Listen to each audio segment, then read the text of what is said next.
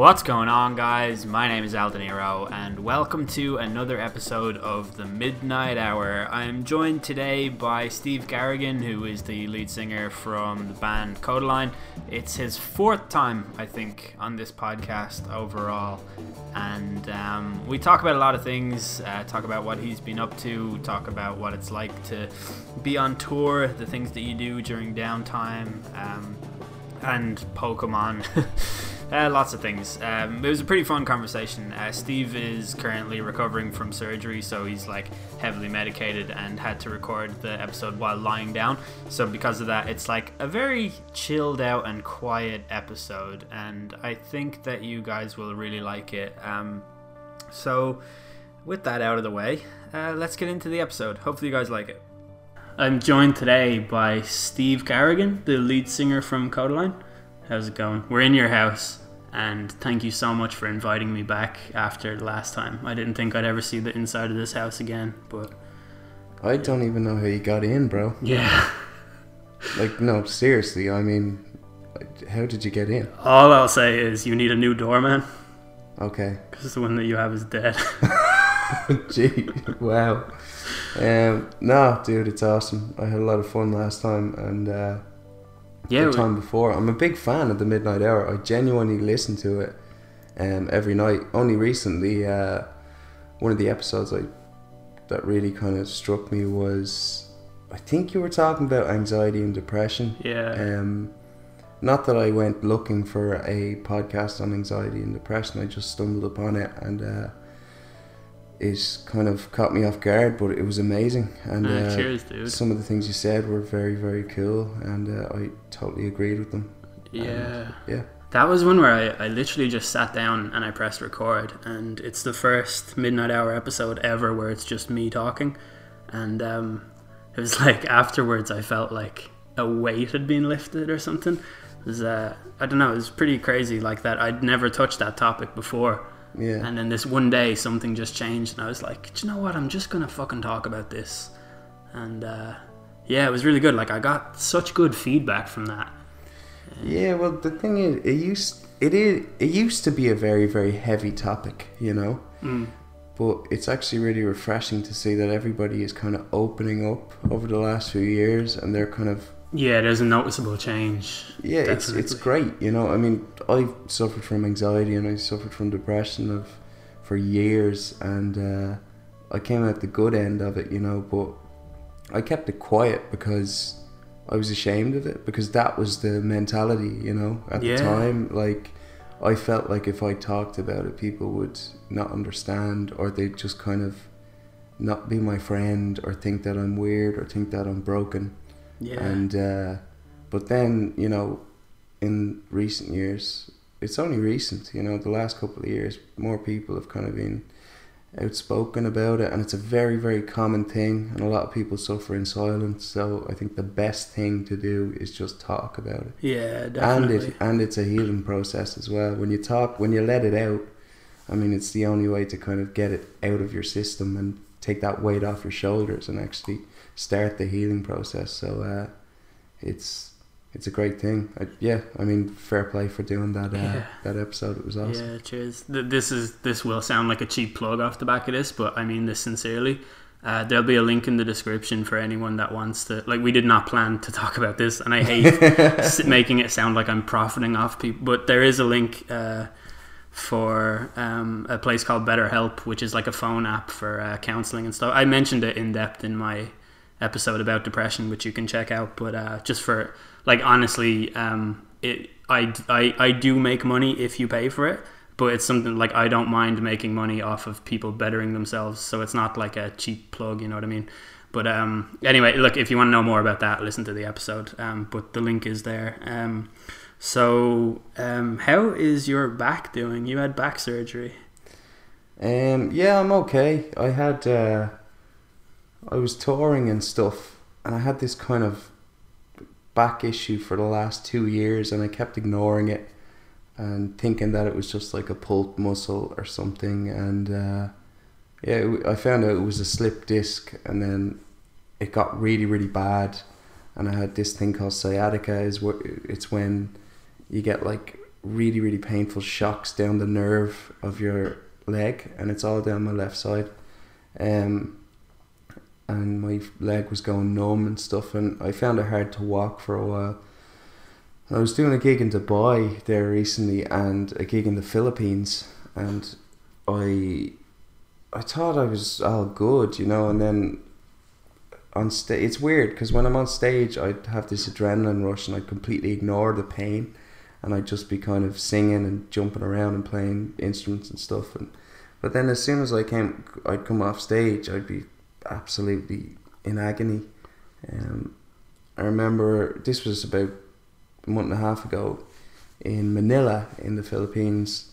I had a day off and I decided that I'd walk across the road to the shop, and I got to the shop, which is about a 5-minute walk, and then I couldn't walk back because I couldn't stand up, and I was there on my own, and it was horrible. So yeah, but I came home and I got the surgery there, and it was last week I got surgery. Yeah. So I'm just taking it easy. I'm lying down. I'm not really able to sit down at the moment, but I can stand and I can walk.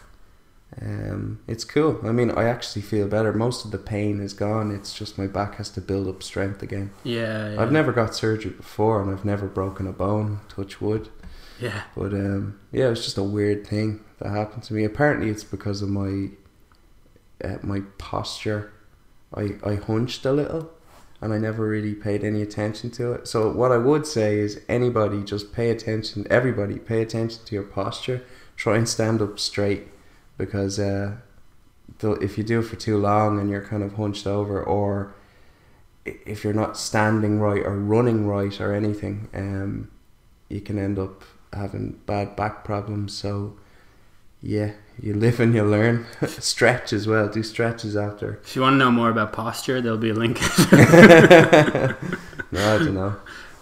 But yeah, I kind of went on and on there about my back. But that's fine. Yeah. Like, to be honest, I've just been lying in my house. I had to cancel a show and a few things, but yeah, I'm just kind of in my house trying to keep myself busy, lying down for most of the time. I'm lying down right now, and just kind of messing around, writing songs, which is difficult because I can't sit at a piano, but I can lie down and play guitar, which is cool. That is cool. That is the ultimate cool thing to do, is lie down and play a guitar. Like out in the sun with sunglasses on, lying down playing a guitar. It doesn't really get much cooler than that. But yeah, it's kind of it's all good. I'm on the mend and I'm recovering. You're going to be fit for Malahide? Yeah, I mean, that's kind of I should be okay. I go into physio in about 2 weeks or so, the week before Malahide, and yeah, I should be fine. I just have to take it easy. I won't be able to do anything crazy like stage dive or jump off the drum riser or jump around, but I'll be able to play and sing. And what will the gig be without the patented Steve stage dive? That's not a thing. You just made that up. You came very... I honestly, at the what was it, like the second night in the Olympia in like 2013 when you did 3 nights, I jumped off the stage and climbed up into the... You climbed up into the box. Yeah, that was what were you thinking? I was going to jump? I was thinking, like, what would I do in that situation? And I would have jumped.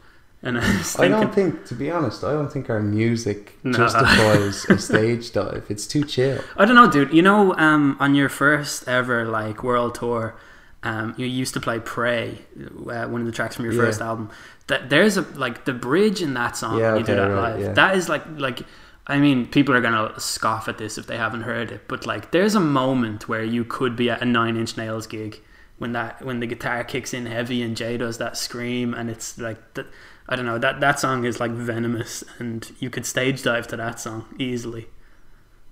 Have I given you an idea? Possibly. Yeah. Yeah, no, I'm just remembering those gigs. I don't really do anything like that anymore. I kind of just like jump off the stage, climb up things, or any of that mad stuff. You're kind of playing bigger venues, isn't like no space on a bigger stage to do shit like that. Well, where there's a will, there's a way.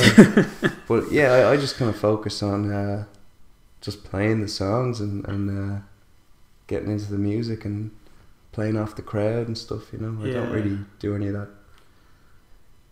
diving into the crowd stuff. If you need someone to fill in for you for the Well, if you want to step up on stage, I can throw you into the crowd. You know what? You're joking. Absolutely mill you into the crowd. I'm genuinely down for that. Like, I mean, violently. Yeah. No, can you put me into a cannon and launch me into the crowd? I could get an El Dinero cannon, yeah. That's what I want. Call it a Coda cannon. That would make sense. A Coda cannon. Yeah.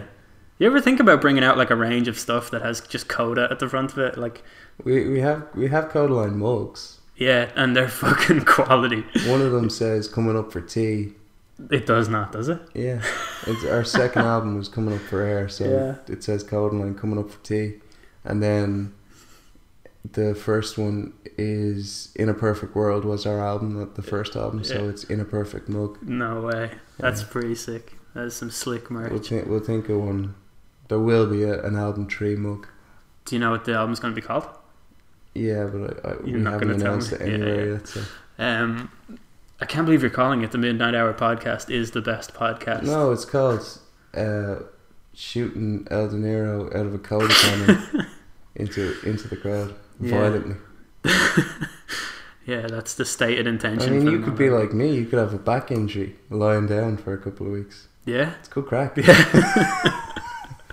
Certainly looking forward. But yours would be so much cooler. I got mine because of bad posture. You got yours because you got shot out of a cannon into a crowd. You should start saying hardcore. That. Start saying that in interviews. Say that's what happened to you. Actually, that's what I'm going to say. That's my story. Do you know, it's insane to me that like when we were younger, I remember we used to go to Ramp City and Ramp and Rail and used to play like skateboarding, football. Yeah. You used to jump over bins, like all this mad shit, and you were very active. You hurt yourself by being a gamer for years, basically. Yeah, it's kind of ironic, actually. Yeah. It's like it's ridiculous. You used to do backflips off walls and I remember that. Back somersaults. You used to do the worm. Yeah. In your front garden. I don't know. Like me and my mate used to watch parkour. Parkour. Yeah, parkour. Yeah. And we just tried to replicate it. And we started doing backflips and flips and whatever, one-handed cartwheels and somersaults and I think stuff. Jumping over a wheelie bin, that's the most ridiculous thing I've ever seen anyone do. It's not that high, man. It's really fucking high, dude. Every single time I'm taking my bin out, I'm like, this is basically up to my. Did I stick a board on it? I think I had 2 boards on it. I don't think 2 skateboards. Did you? I think so. That's even more ridiculous. Yeah. I don't know. I was a bit mad, to be honest, as a kid. Just try anything. That came from skateboarding. Yeah, I know. Because, like, you know, when you see a big staircase and you're a skateboarder, you get that adrenaline rush. You're like, can I do it? I probably can't, but there's a good chance I might be able to do it. Should I do it? And then you kind of weigh it up and then you take the risk. Yeah. And I mean, a lot of the time you just bash yourself. Yeah. But through that, I learned how to fall. It's like a judo roll. So when you fall, you roll over onto your shoulder and you don't actually get injured. You get a bit bashed, a couple of cuts and bruises, but nothing serious, you know. Yeah. But yeah, I don't know. I think that whole just jumping stuff and all that, it came from skateboarding. Just having that mentality. I remember that. I remember those days and just being astounded by just the agility it takes to do shit like that. Like, I'm a fairly flexible guy, but I couldn't be jumping over wheelie bins and shit. What I can do is sit like the Buddha and walk on my knees. Well, that's incredible. I did I was in a yoga retreat in Cambodia, and we were doing yoga 3 times a day and meditating 3 times a day as well. But that's the pose that you're supposed to be in. And every time I sat down to like meditate or whatever, I could not do that. I was in so much fucking pain, but I just had to kind of push through it. Yeah. But yeah, the guy who was actually teaching the class had his legs like folded up over each other. That's how I sit. Like, it's literally, crazy, when I'm at my computer desk, that's how I sit on the chair, and my knees go just under the table. You're like a Buddha, bro. Yeah, no, I literally, even when I'm in work, like I'm going to work in an office, and I can't sit like a Buddha in work because people will laugh at me. But I always Do sit it on anyway. one leg. Fuck it. But not Start like a trend. I actually And like. then like a couple of months later, everybody will be sitting like that. They definitely would. If you said something, It'll start off like they'll all be like, "What the hell's Yeah, going yeah. on?" And then one of them will copy, and then another. yeah, start bringing in flavored water and saying like, "Oh, it's how I get in touch with my chi," and then people start some kind of craze. But yeah, no, I always sit like that. Like I'm not sitting like that now, and I'm actually a little bit like, oh, I should be sitting like that. It's really weird. I always just sit on my legs, and I don't know why. Wow, Yeah, that's pretty good, man. It's very difficult to do. You're obviously yeah. flexible. I'm really flexible. Yeah, I'm also like, look at that, how far back my finger bends and shit. I That's can crazy. touch my thumb under there. Like, yeah, it's fucked up shit. For anyone wondering what I just did, I basically bent my thumb around itself and wrapped it around. Yeah. Anyway. And touched your wrist with your thumb. Yeah. That's crazy. The tip of my tongue. That's insane. That's Yeah. like break for anybody who wants to try that. Don't, because you'll break your tongue unless you just so happen to be super flexible or Yeah. double jointed. That's double jointed. It's the best superpower. I think like No, it's an awful super. I think Iron Man would rather just be double jointed instead like of lose the suit. yeah, lose and everything. the money and the genius. If he was just double jointed. Imagine everybody in the Avengers had the worst superpower. Like Iron Man's power, he didn't have a suit. Yeah. He was called just double jointed. That's his name. And his superpower was touching his wrist with his thumb. Now, if there was another guy like the I don't know what's like random and The Hulk. absolutely pointless. The Hulk. The hugger. Instead of turning green, he gives people hugs. Yeah, the hugger. The hug. The Incredible Hulk. The Incredible Hulk. He hugs them and tries to like just be nice and spread the love, share the love, you know. If you could fight any Avenger, who would it be? Obviously double jointed. Because his superpower is so bad. He sucks and he'd probably stand a chance. Yeah, but he's double jointed. He can poke your eyes out from several If I different was an angles. Avenger, I would be the hugger. The Incredible Hulk. The Incredible Hugger. I don't know, if I had to fight one, I wouldn't want to fight one first and foremost because I'd just die straight away. It's a concern. It's a concern. I'm trying to think. I'd fight the Incredible Hulk because he's bad at actually summoning the Hulk. So you're really just beating up a scientist. It's a fair point.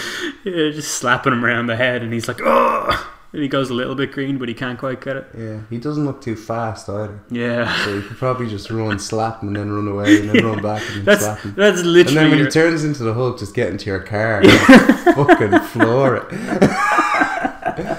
I think Can that you run away, or do you have to finish the fight? you can run away. I Alright, well suppose, there you go. Yeah. I'm the Hulk as well. I'd fight him. Yeah, it's good literally point. your best chance, isn't it? It's, Mm. yeah, pretty much your only chance. So tell me this: you're going out on tour soon. Yeah. I ask you this. Well, like I have been on tour with you and got a little bit of that experience and stuff. But generally speaking, what's your go-to thing to do when you're on tour? Do you read? Do you listen to music? Do you have a PlayStation on the bus? Do you? I have a PlayStation on the bus most of the time. I'll kind of. It changes a lot. I mean, I'll be brutally honest with you. Like when we first started, we were just drinking all the time, like Yeah. pretty much every night. Standard young lads getting money thing to do, I think. Basically, yeah, because we were really young, and we're still young, but I think you can only do that for so long, and then when you're on the road for like, kind of 6 weeks here and 6 weeks there, it's quite a long time every day on this tour bus. Yeah. And there's a lot of waiting around. Your day is you're in a different city every day, and you have your morning to yourself, and then you do your sound check, and then sometimes we'll have interviews and stuff with different people, and then we'll have the show, and then we'll go to bed. Hang around for a bit after with different people or whatever, and then go to bed, and then wake up and do it again. And it's kind of every city. So I don't know. I don't really drink on tour at all anymore. I'll drink the odd time if I have a day off. Like there's always time for a session or a party or whatever. But yeah, I'll read different books, listen to podcasts, You generally read like musicians' autobiographies and stuff. Yeah, I kind of read everything and anything. I'll read like Oh yeah, you read Ready Player One. Ready Player One was unbelievable. My girlfriend just randomly came home one day and picked up a book in the airport. Yeah. And she goes, check this out, and it was like virtual reality. Like, and I'm mad into gaming or whatnot. So mad into VR as well. And VR and all that. So I was like, Daddy, she just thought I'd like it, and I read the book and took it on tour, and it was unreal. And then I found out a few months later that it was being made into a movie directed by Spielberg, which blew my mind. Yeah. And I loved the movie. They left out a lot of things in the movie that were in the book though, which is a bit, but they always do that. Probably couldn't get the licensing thing for a lot of it as well, I'd say. Oh, some of the, yeah. A lot of that stuff is kind of references, so you're kind of at the mercy of what a studio will allow you to do and stuff like that. Yeah, and yeah, I get you. But yeah, it was cool. But I think, yeah, I read everything and anything. I like horror stories. I like science fiction. And then I also like motivational books and like inspirational books, like Tony Robbins. I like Mitch Albom is kind of a cross between the two. Deepak Chopra. Did you ever read The Power of Now by Eckhart Tolle? Yeah, I read that on tour. He's awesome. Yeah, I listened to that on my phone, and I'm real like skeptical. I don't know what, like almost to the point of sabotage. But I was like thinking the whole way through, like, all right, this is new age bullshit. This is new age bullshit. And every sentence, I was like, yeah, that's true. Yeah, that's true. Yeah, okay, this book completely speaks to me. And I was kind of like really surprised because I could never kind of tap into that level of, like, you're basically hacking your brain to think a different way. Yeah. And I'm really bad at doing that. They call it waking up or whatever. Yeah. I know his story, what does he say at the start? It's a bit weird though, like, to be honest, right, some of the stuff he says is absolutely amazing and everybody can relate to it and it's really important, you know. But I'm a little bit skeptical about how it happened, you know. He's just sitting there. Like in the book, he basically says he's going through a really tough time. He's lost. I think he says he's depressed. He says that he can't live with himself, and then he thinks about that and breaks that sentence down, and he's like, I can't live with myself, which means that there must be a duality and two things happening.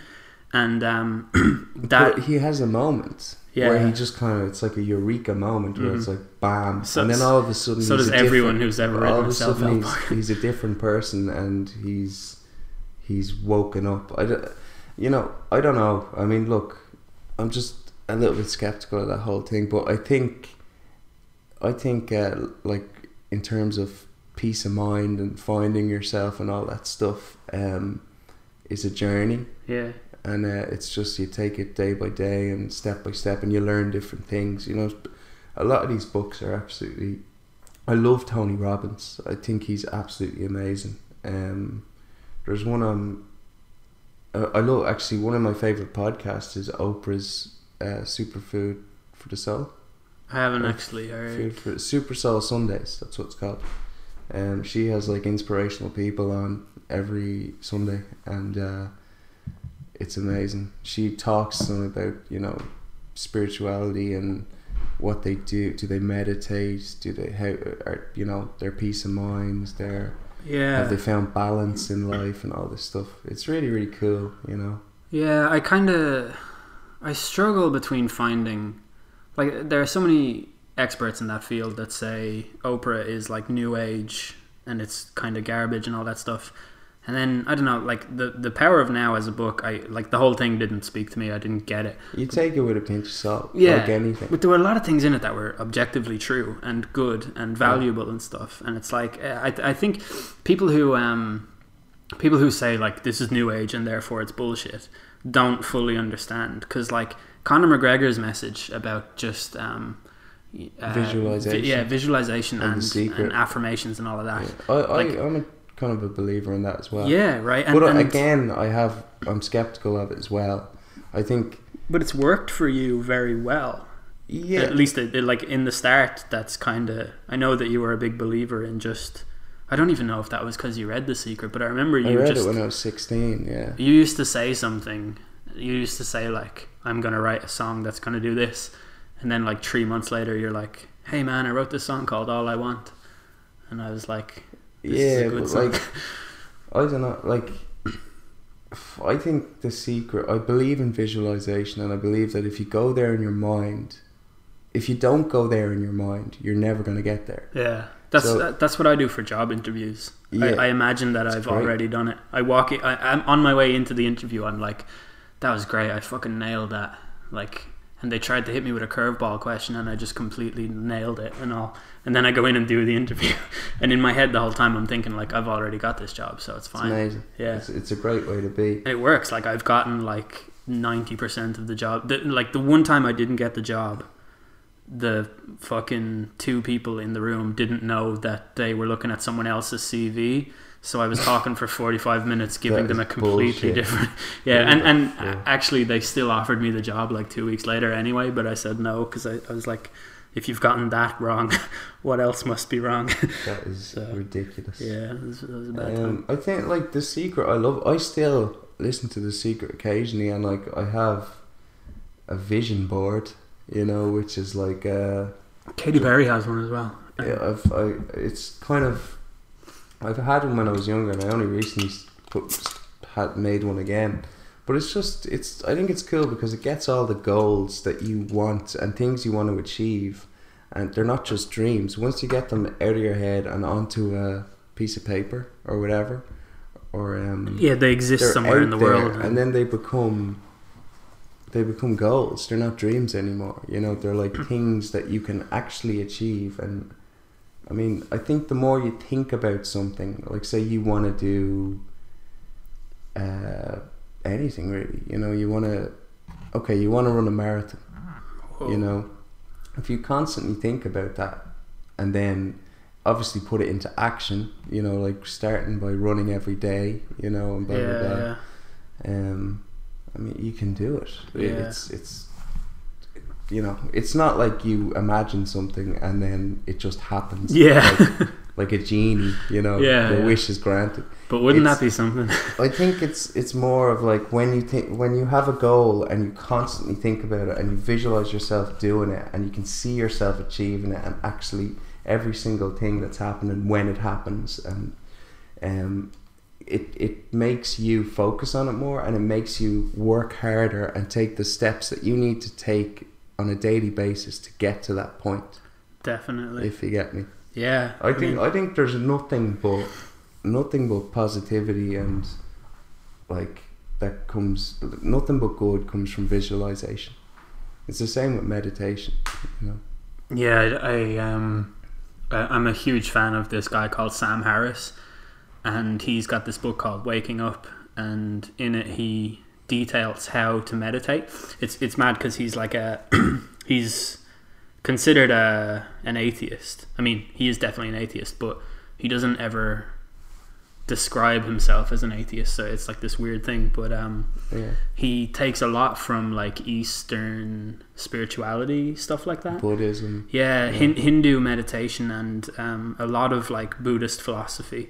And that's like, he says that anytime he gets stressed, it's a good thing that he knows how to meditate, because he just de-stresses himself that way. It's actually amazing. Yeah, I'd love to get into it, but there's just some weird barrier that stops me from doing it. Like I just can't be alone in a room that has a games console and a phone and 2 TVs and a computer, and all those things are in my room. It's just hard to switch off. Yeah. When there's distractions. Yeah. I think like, you know, Headspace, that app is amazing. Yeah, I have one called Rain Sounds. That's the thing about Rain Sounds is good, and it can help you zone out, and I've used that. But you know, look, it's everybody's different, and everybody has to find their own thing. Yeah, that's the main thing. But Rain Sounds is cool, and it's relaxing. But what Headspace does is it shows you how to meditate, and it tells you. And like, if you're, you know, you do it, it's just really, really good. I mean, you're saying there's some sort of barrier there. Just do it. Like the guy, when he's talking to you, he'll be like, I know your mind is wandering now, but it's okay. Yeah. You know, you have to train your brain. The brain is a muscle. like any other muscle in your body, and meditating is like going to the gym for your brain. Yeah. You know, so it's kind of like when you start off, your mind might be wandering and you might be thinking about worrying about stuff like stress about different things that are going on and you can't switch off. But the more you do it, the more you will notice that you're starting to switch off. You more. train yourself. Yeah, and then eventually you come to a point like I still, my mind races like crazy. But when I get too overwhelmed or too anxious or too stressed out, I'll just force myself to do like a 10-minute meditation where I literally just sit there and like put on headphones, listen to Headspace and switch off and try my best to switch off. And I guarantee you, every single time I've done it anyway, after that 10 minutes, I don't feel completely de-stressed, but I'm like 60% better than I was. Wow. And that's just in 10 minutes. Yeah, I should give it a go. A serious go. I'll download that app. It's really, loads of people use it. I Yeah. couldn't recommend it anymore. It's great, you know. So you said you have a PlayStation on tour. I do, yeah. What is your go-to game? At the moment, well, actually, you also have a PlayStation here. The last tour I did, I was obsessed with Rocket League. I just played it all the fucking time. Yeah, I still love it, but it's an unbelievable game. it's just addictive. Yeah, it's such a, like, it is literally what it says that it is. It's football with cars, but there's something about it. Like, I don't know. It's not even that hard to get good at it, and like you're constantly pushing yourself. The aerial stuff. That's hard, yeah. But Yeah, but it's not hard to be like passable at it, I'd say. Yeah, you can get through a game. Yeah, Yeah. once it's when you first start, it's like, what the hell is going on? Yeah, yeah. And you can just kind of be like, oh, this is bullshit. I'm not doing this. My first ever game of Rocket League is actually on YouTube, and I'm terrible at it. I didn't know how to turn the camera so that it auto follows the ball. Oh my god! Yeah, very bad. How did you even? You must have just been driving. Yeah, pretty much. Can't see the ball at all. Like. Yeah. It was wasn't pretty. Fair enough. I'm not gonna lie. At the moment, I love PUBG. Yeah. I'm obsessed. I'm really bad at it, like awful. But You only just got it, didn't I you? only just started it, yeah, on the Xbox. But then on PlayStation, I like Fortnite, which is pretty similar to PUBG. Yeah. Fortnite's amazing. I started playing Fortnite 4 weeks ago, or 2 fortnights ago, if you like. And I see what you did there. yeah, that's a little bit of wordplay, you know. Wow. See, I took the. Were you saving that one there? I wrote it down in the car on the way here. Yeah, a couple of weeks ago, I was saving up. I said, you know what? I'm gonna save that joke. Is it even a joke? Is it supposed to be a joke? It's more of a masterpiece. Just pure genius. Wordsmith. Yeah, it's what a wordsmith would call pure genius. That's correct. Yeah. I look forward to seeing it in the liner notes of your new album. A testament to my wit. And intellectual supremacy. So that you started Fortnite a fortnight ago. 2 fortnights ago. 2 fortnights. Which is even that's actually dual layered, right? Because a fortnight is 2 weeks, and I played it 2 fortnights ago, so it's 2 weeks ago. And 2 plus 2 equals 4, and it's fortnight. Okay, now my brain is sore. Let's backtrack to the game. Yeah, it's a great game. It's a quality game. So I only started playing it very recently. So I'm bad at it. I can't build quickly or whatever. But either can I. It's so good though. I can't stop playing it. It's there's something like I used to play a hell of a lot of Call of Duty and. Yeah, great game. Yeah, but the more they kept coming out, the less good I was getting at them. Like, I was passable at Modern Warfare 2 to the point where, like, my KD would probably be like 2, I'd say. Oh, you know they're remaking Modern Warfare 2, but they're not releasing multiplayer with it. What? It's just the fucking campaign. What? Yeah. You're joking. No, I swear to God. That doesn't make any sense. Yeah, I know. I applaud it. I think it's a fantastic decision. Why are they doing that? Because they are stupid. Wait. It's obviously coming out as an add-on to the new... If it is, they haven't announced it. So they're just making the campaign. Yeah. They're putting it out. What I think is that they're afraid of What I spreading think all their is that users. that's bullshit. It is bullshit. Like Modern Warfare 2 is like it's. I know a lot of people say COD 4, but Modern Warfare 2 is the best one, and I want it complete remastered with all of its bullshit, like all of the stupid things that you hate in it. I want them all in it. Just as is. Yeah, I want one man army, danger close. I want scavenger claymores. I want every single fucking thing that people hate about it, because that's what made it great. Awesome game. But they're not going to do it. I think they're afraid of spreading all their users across 8 different fucking games or whatever, because like it's ridiculous now with Call of Duty. Right, yeah, okay, that does make sense. I think you're right, actually. But it doesn't though. No, I mean they like, should make it. Yeah, it makes logistical sense. For but fans of the game, they should make it. There's like 30 million Call of Duty players or something. Like, just fucking let them at it. Like, it's not going to harm anyone. I still play. I got the new Call of Duty, the one World War II, isn't it? Yeah, and I still just play Modern Warfare Remastered. Yeah, dude, that's the only one. I that came with that other fucking Call of Duty game, and I never even Infinity. No, yeah, is it Infinity? Infinite Warfare. Infinite Warfare. Yeah, I never even played. I played that twice, and then I went straight to Modern Warfare. I never even. I like the zombie game though. I never played it. Zombies is cool. Yeah, zombies is not my game. It's too slow for me, and it takes too long, and there are zombies after me, and I don't like it. But is there any games you're looking forward to this year? You should get into PUBG. I hope it comes out for PlayStation eventually. Yeah. I don't know, man. Like I only just got into Fortnite, so that's kind of taken up all my energy now. Like every time a game comes out, I buy it and I never play it, and I'm really sick of doing that. Like it's some kind of illness. I do it as well. Yeah, it's I don't know. I remember I got I've done that with a few games. Actually, one of the best I completed actually was the Resident Evil Biohazard in VR.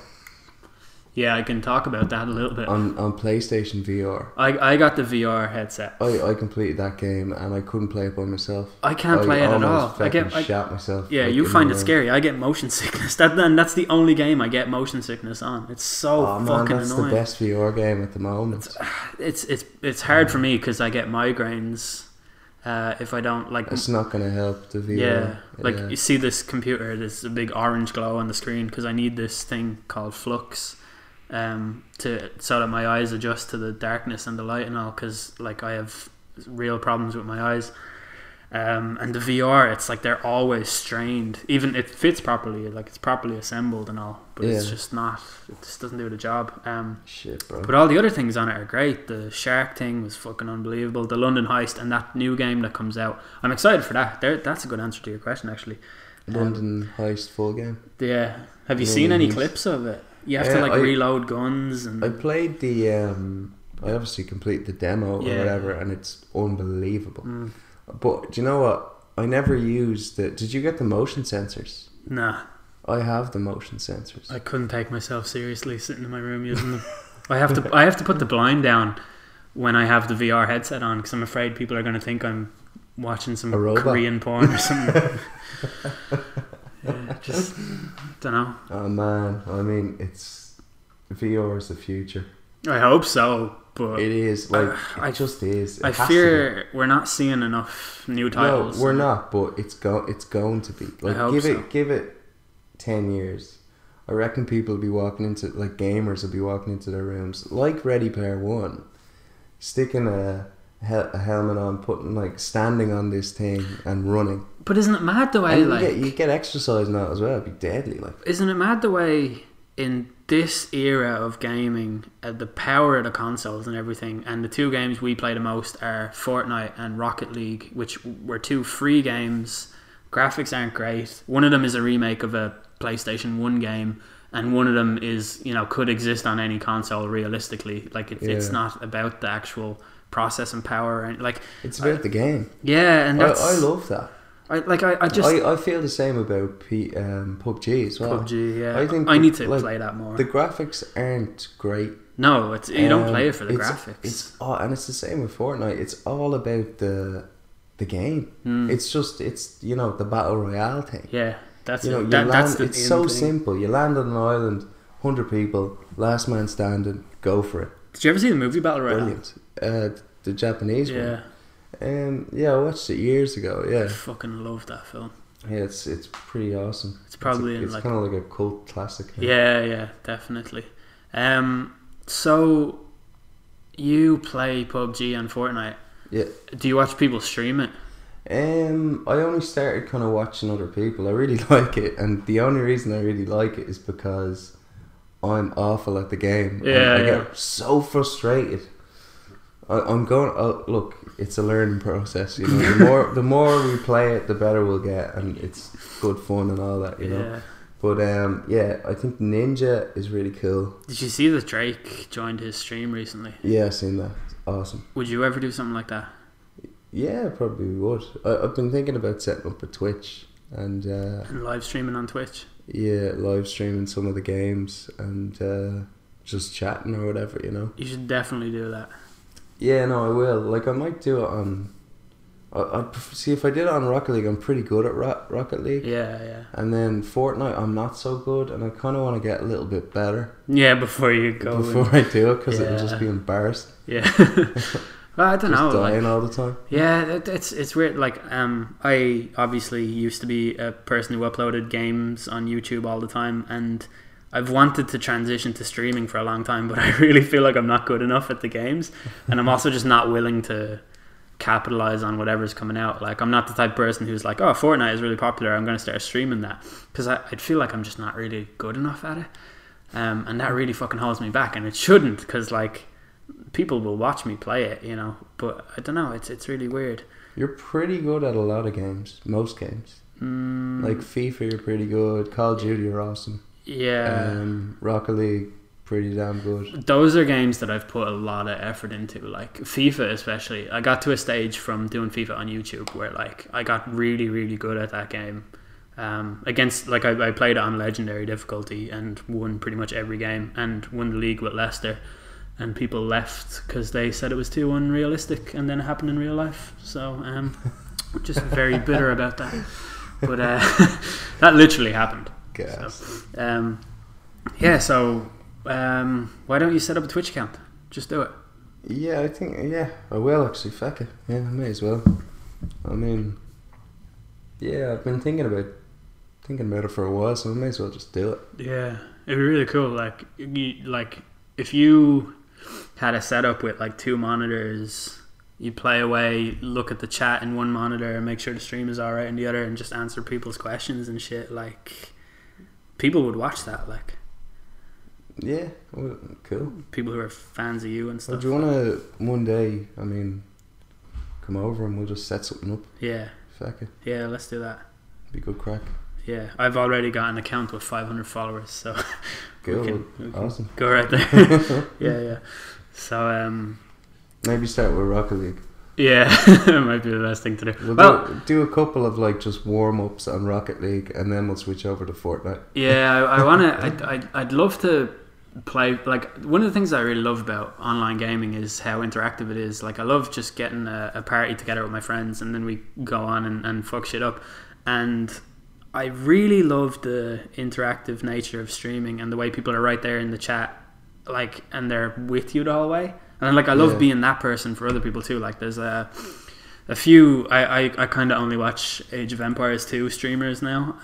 I don't really watch any other games. But what I was saying about watching Twitch or whatever, I love watching it. But well, first because there's a load of cool people on it. You know, you can come across some cool people. Yeah.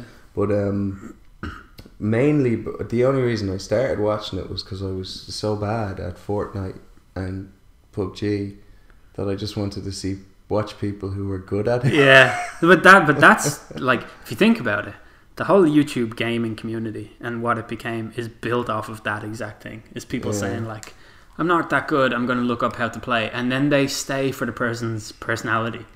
Like, that's what keeps them there. Like, it's like they are friends with them or something. Like, it's it's cool. Yeah, it's actually amazing. Like, one of the weirdest things about the internet is the way that everything is so open, and like, you can talk to anybody about anything, and yet people are kind of split up into little networks that are divided by like politics or favorite band or whatever. But when it comes to streaming, people are just like, this guy's good at this game and he's funny, so I'll follow. You know what I mean? It's not. Yeah. There's no like. It doesn't come out of There's malicious. no bullshit. Yeah, exactly. Yeah. Like it's.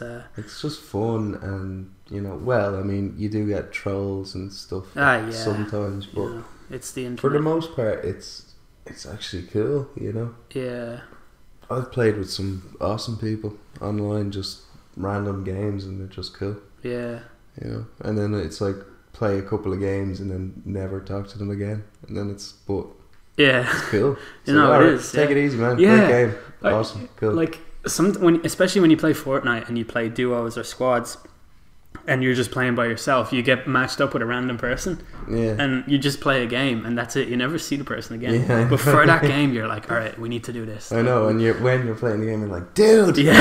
what are you doing? Yeah. What the hell, man? Get the fuck over here, And it's like, all right, good game, cool, cheers, bye. Yeah. It's Have a good life. yeah. Enjoy the rest of your life. Don't kill anybody. Yeah, it's mad. I was gonna ask you like stuff about music. I don't even know like what music are you listening to at the moment? Is there any like favorites going around? Any new album out that you're listening to? I'm actually genuinely struggling to think. I've kind of like, to be honest, I've gone through. I have my favorite music and I know what it is. And as a songwriter, I kind of listen to everything. I kind of push myself to listen to everything because you never stop learning as a songwriter, and like different styles of music have different rhythms in their lyrics and stuff and melodies. Yeah. Which I kind of find fascinating. But music that actually gets me is just kind of, and it comes across in a lot of the code line stuff, the slow, emotional kind of stuff. Yeah. Like on Spotify, I love the coffee shop playlists. Oh And man, there's another one called Campfire Playlist, which I like. Yeah. It's real chill, they properly have it made on Spotify. Like it's such a good platform for actually finding new music. Like I found so many of my favorite artists just from going on Spotify and clicking a random playlist. Yeah, you just stumble across anybody. It's really, really cool. Yeah, it's deadly. I think like I love like singer-songwriter stuff and old school stuff. Yeah. Like stuff my dad introduced me to: Neil Young, Billy Joel, Bruce Springsteen, the Beatles, the Eagles. I've never heard of the Beatles. Who are they? I don't know. Like just kind of Jackson Browne. I love it. Any singer-songwriters, but I've always been a fan of songs more so than artists. I'll just fall in love with an individual song, and I'll just get obsessed with it, and I'll listen to it over and over and over again. Yeah, that's interesting. As a teenager, there was a song by Five for Fighting, Superman, yeah. that I just That's listened a to banger. over and over again. There was another song by a guy called Ray LaMontagne called Jolene, which I just listened to over and over again. And then I end up like writing songs similar to them, like unknowingly, just because I've listened to it so much. Man, I used to write poems, and I once sat down and wrote this poem, and I was like, that is fucking the best thing I've ever written in my entire life. And then like, I don't know, like 2 or 3 days later, I was on a bus and I put on this song by a band called Our Lady Peace. They're probably my second favorite band in the world, if not my favorite. And I fucking heard the lyrics to this song, and I was like, shit, that's what I wrote on my poem. Like, how fucking stupid is my brain that it didn't realize that I'd already known this shit and it was in there, and that I fished it out in a different context. Yeah, but you wrote your own interpretation of a similar thing. I literally stole one lyric word for word, but unknowingly. Like, that's just really weird, isn't it? Like, yeah. I don't know. Well, I suppose it happens. I've sat down and written songs before, and then I'd be really excited about it, and then somebody would say, no, that sounds exactly like this song, and then I'll go, oh shit, it actually fucking is. That sounds like Humble by Kendrick Lamar. Oh yeah, shit. Oh Jesus. It's the exact same chord. No, but people like out now, I kind of like Post Malone. He's cool. I think he's really cool. I think his sound is awesome. It's original. He's got some great songs. Anne Marie, I think, is cool. I think her voice is amazing. She's got some cool songs. Julia Michaels, I like that Issues song. lots of kind of pop music I've been listening to, but I still go back to the stuff I grew up on, you know. At the end of the day, like if I'm to stick on a song that I get on my own in my house and I'm just chilling, I'll probably stick on like something like Springsteen or Jackson Brown. Yeah. Or Eric Clapton. What's your favourite voice? Like just your favourite voice to listen to? Sam Cooke. Yeah, that's a good one. Or any of the old soul singers are Aretha Franklin. I do like Stevie Nicks. Like one of my favourite songs is Landslide. Yeah, that's an absolute tune. I like her voice. I like who's out now that has a great voice. Ariana Grande. Well, her voice is absolutely ridiculous. It's ridiculous. Yeah, and like it is ridiculous. It's outrageous. It's phenomenal. And she can do like any fucking. Have you heard her do impressions of other people's voices? Yeah, she's outrageous. Yeah, her voice is stupid. It's just stupid. Like she could sing anything, but yeah. I mean, my favorite voice. I'm trying to think. Like sometimes you hear a voice that isn't necessarily that good at singing, but it's the tone of the voice. Yeah, I agree. It just gets you, or it sounds unique. Like I'm trying to think of someone. Like a perfect example is "What a Wonderful World." Oh so, yeah, I see trees of green. That's a pretty sweet voice, though. Yeah, but he doesn't go high. He doesn't go low. He's almost talking. Yeah, that's true. His voice is so distinct and so original. It's like what? But it's such a beautiful song as well. Yeah, and there's so much emotion in his voice. You can hear that he means it. And it's just beautiful. It's just a beautiful song. It's one of my favourite songs. That's what I wonder, like, when he was writing that song, you know, did the lyrics basically write themselves because the music represents them so well? That's that's really. I was listening to 1979 by Smashing Pumpkins. Yeah. And like it's his voice is so unique. Yeah, it is. It's like, yeah, it is really unique. Yeah. It's when you hear it, you're like, it's impossible to sing along to. It's so like I can't do that with my voice. Like it almost hurts. It's crazy. Today is the greatest day I ever known. But 1979 is a song about nostalgia and that weird gap between childhood and adulthood where you're totally free but you're also unhappy and you don't realize how free you are. And you can tell that before he even says a single word. Just the do do do do do, like the track itself sounds like nostalgia. Yeah. And it makes me think, like, did he hear that and go, "This is a song about nostalgia. I'm just gonna write all this stuff." I think nobody really does that. I don't but it's so important for the music to be emotionally where the vocal is. Yeah. And the sentiment of the vocal and the lyric, and I think you can do that. Like, and I completely get what you're saying when you say it sounds nostalgic. Yeah, it's weird, you know. Yeah. Like it's like saying, look, okay, if the music is really sad, you're hardly gonna sing really happy, and you can. There's no rules. 1979, it as a song is that really weird bridge, right, where it's pretty much a sad song, but it's also happy. A better example actually is the Boys of Summer. That song is sad and happy at the same time, and the music perfectly represents a sad/happy song. Do do do do do do do. Like it's just, it walks a line between the two emotions, and he obviously came up with that tune and was like, this song is sad and happy at the same time. What's something that's probably that's how he was feeling. I mean, great music is just capturing a feeling and an emotion. Yeah. Like it's. A good lyric is a summary of a good story. Like, Can I Borrow a Feeling by Milhouse's dad. Can I borrow? Touch my hand with your glove. Some songs are incredible lyrically, and the lyric does the work, but then other songs, it's it's, you can get away with it just with a really strong melody. Yeah. But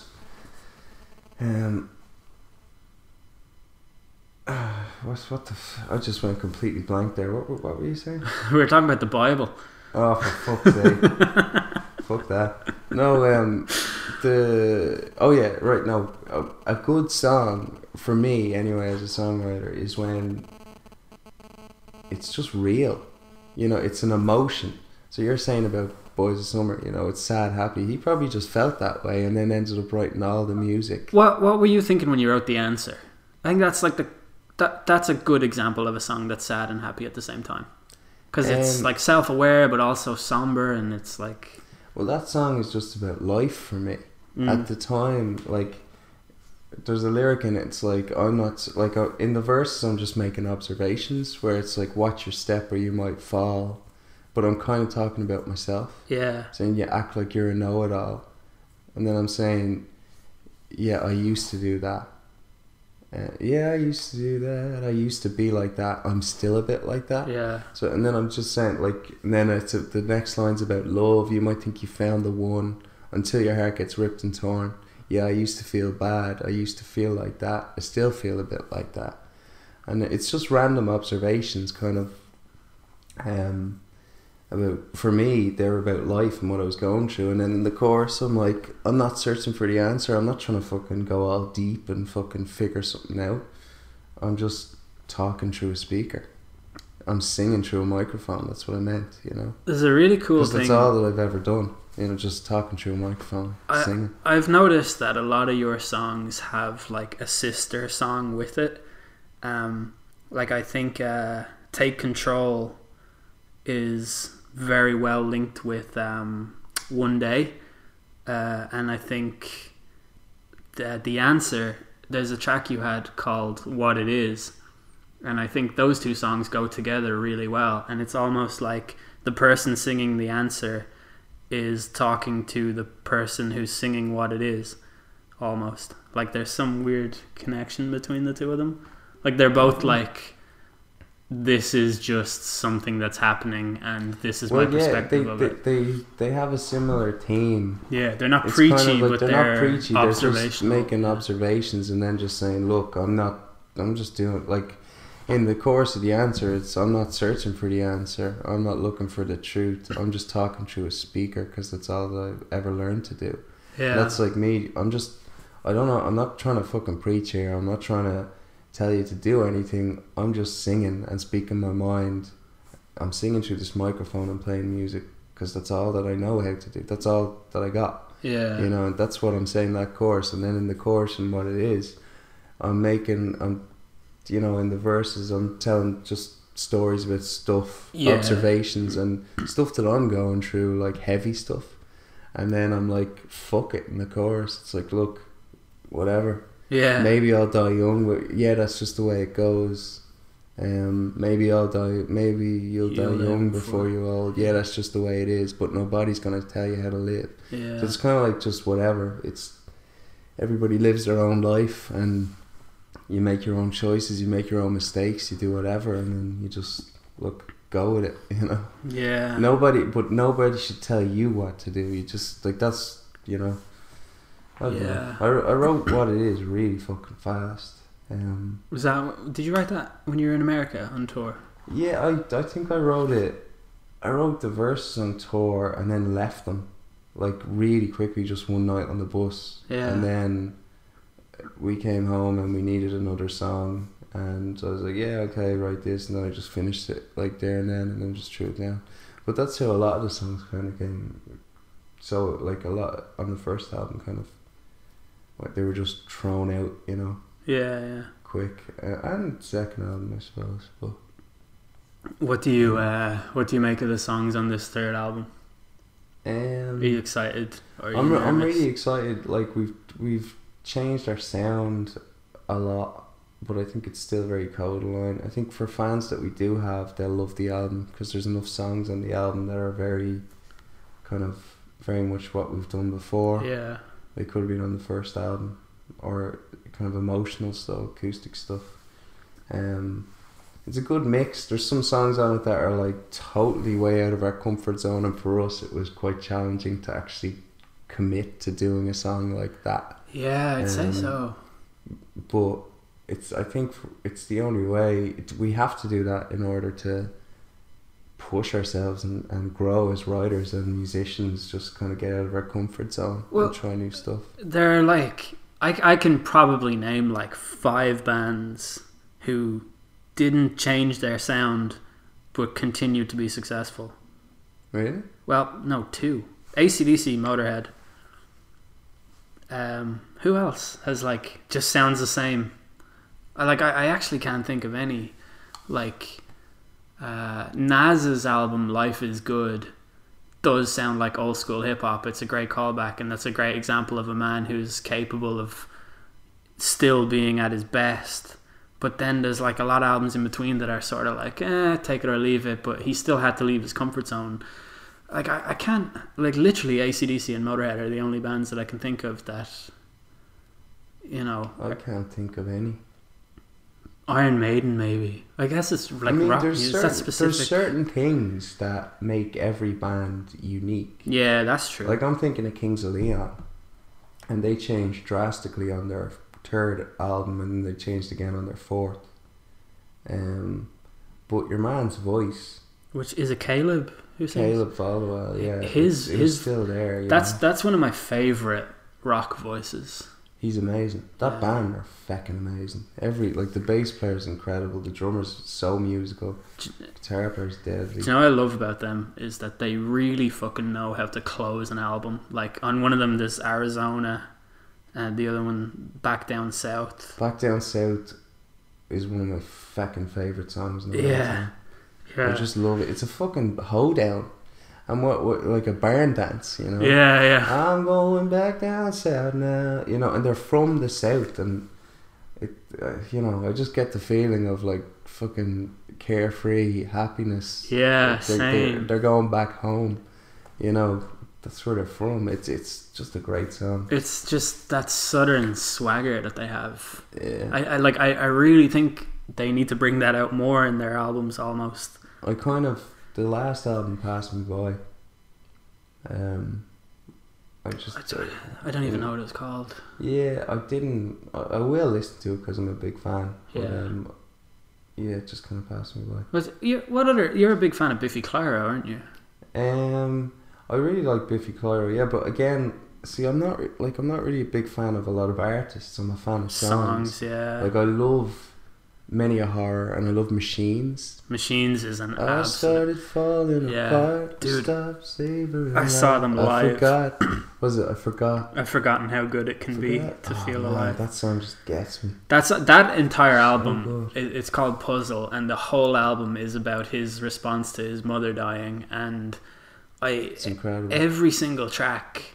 Like there's little clues and hints, and it's so fitting that it's called Puzzle, because you put all the pieces together and then you find out exactly what he's singing about the whole time, and it's just this broken man.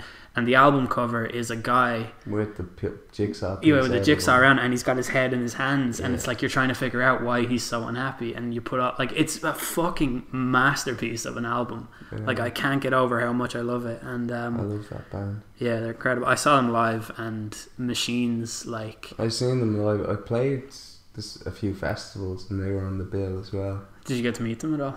Yeah, really, they're absolutely the soundest bunch of lads ever. Really, that's so their cool. Their drummer's brother is our drum tech at the moment. No way. Yeah. Seriously. Yeah, he's awesome. That's quality. Yeah, that's deadly. And he was with Biffy Clyro from the start, you know, and he goes. They're not touring at the moment, so yeah, he kind of came over to work with us, which is cool. That's so. Yeah, they're probably they just had their album out. I think it's probably 2 years ago at this stage. But they're probably working on a new one, or maybe they're always touring. Yeah, they're a really good live band too. Amazing. Yeah, really, really good. Yeah, geez, I had this question in my head. I don't know, how insightful. The answer is no. But please, I'll do a spoken word exhibit. People will love it. No. Not after last time. But I'm still gonna shoot you through a Coda cannon. On a serious note, if there are any budding musicians listening, how do you end up on a support bill for a band like Codaline? How does that process start? Who do they go to or whatever? there's a number of ways. Yeah. We have the final say as the band. Always, in every case. Pretty much, yeah. Wow, that's cool. Like, we were very lucky. The first ever tour, we were rehearsing in an abandoned school, an old dilapidated prefab, and we had all our gear there, and we were there like rehearsing every single day, and then we kind of signed with this booking agent, and we didn't know it was going to happen. Then we just got a call saying, "Do you want to support the Cranberries in France?" Whoa. And it was an arena tour, so we went from playing to nobody, just ourselves, and then all of a sudden we were in France doing a whole tour with the Cranberries, playing arenas. Man. And it was amazing, you know. And I think they heard our music and they asked us specifically. That's so cool. You know, which is pretty incredible. Yeah. You know? When I heard about Dolores passing away, it was shocking, like horrible. I think the entire nation found that. Yeah. I mean, like, even on the tour, like, she kind of kept to herself, but you know, I think I met her twice on the whole tour, but she was lovely, you know, and her voice, like, I watched them pretty much every night, and her voice is just phenomenal. She never lost it. Oh my god, man. Just like unbelievable. Yeah, I watched her play some show. It was like a YouTube live stream, and it was in 2016. Yeah. And like she completely had it, like she just did not. If anything, it's almost better. Yeah, it's like stronger. Yeah, it's got more pain in it or something. Power, yeah. I mean, what a band, you know, and amazing guys, and they're really nice and welcoming to us, and we were just kind of this new band, you know, like deer in headlights, not really knowing what was going on, just kind of like, holy shit, we're playing a gig and this is massive, and oh my god. I remember after every show we went out to the lobby, like, with our CDs, trying to sell them to the fans. No way. Right, and you know, it was deadly. It was a real sink or swim moment, as I said, for us, like, live. Yeah. We had to really tighten up. We were all right, you know, but we had to tighten up fast, like, and each show was kind of a test. We kind of just put ourselves out there. Yeah, I think you guys got a lot of recognition for that in the early days, because the Codaline live experience is a lot different to the CD. Like, it's totally different. Yeah. We kind of live for our live shows. Yeah, like, you guys do free gigs all the time, you busk all the time, all of that stuff. Yeah. But our big shows are like, they're shows. Yeah, no, they're quality. They're not. It's not just playing songs. Like, we change songs live. Like, like Pray earlier, like, and that was on your first tour. We're a band, you know, like, we'll jam, like, we'll extend songs and mess around and play off the crowd. Yeah, I want to just say this to anyone listening, right, who's going to see Codaline on their, you know, over the next year or whatever, however they tour in support of the third album. Don't leave when they're finished playing All I Want. Like, stay for like an extra 40 seconds, and you'll witness like one of the best live experiences that I've ever seen. Because I remember in Marley Park, I was in the crowd, and you just finished All I Want, and there's always people that leave before the last song and stuff like that, and I just don't get that. Why are you doing that? Obviously to avoid the traffic and stuff. I've done it for other bands, in fairness. I thought you were going to say you've done it with your own band. That'd be weird. Yeah. But so like they leave and then they miss the extended outro. Like, I remember, like, it makes sense though. I remember I went to see the Stone Roses in Marley Park and Phoenix Park. Yes, it was. I was there. Yeah. That was an incredible gig. I stayed for the whole show, but then, like, I was going to leave like a couple of songs before the end. I just wanted to hear fucking She's a Waterfall and I Want to Be Adored, and there was a couple others, but anyway, I heard them all and I was like, alright, awesome. And then I was going to go, but I decided to stay. Yeah. But then it took me 6 hours to get home. 6 hours I walked, and I was covered in mud. What? Like, I walked. I walked to Dublin city centre. Yeah, so did I.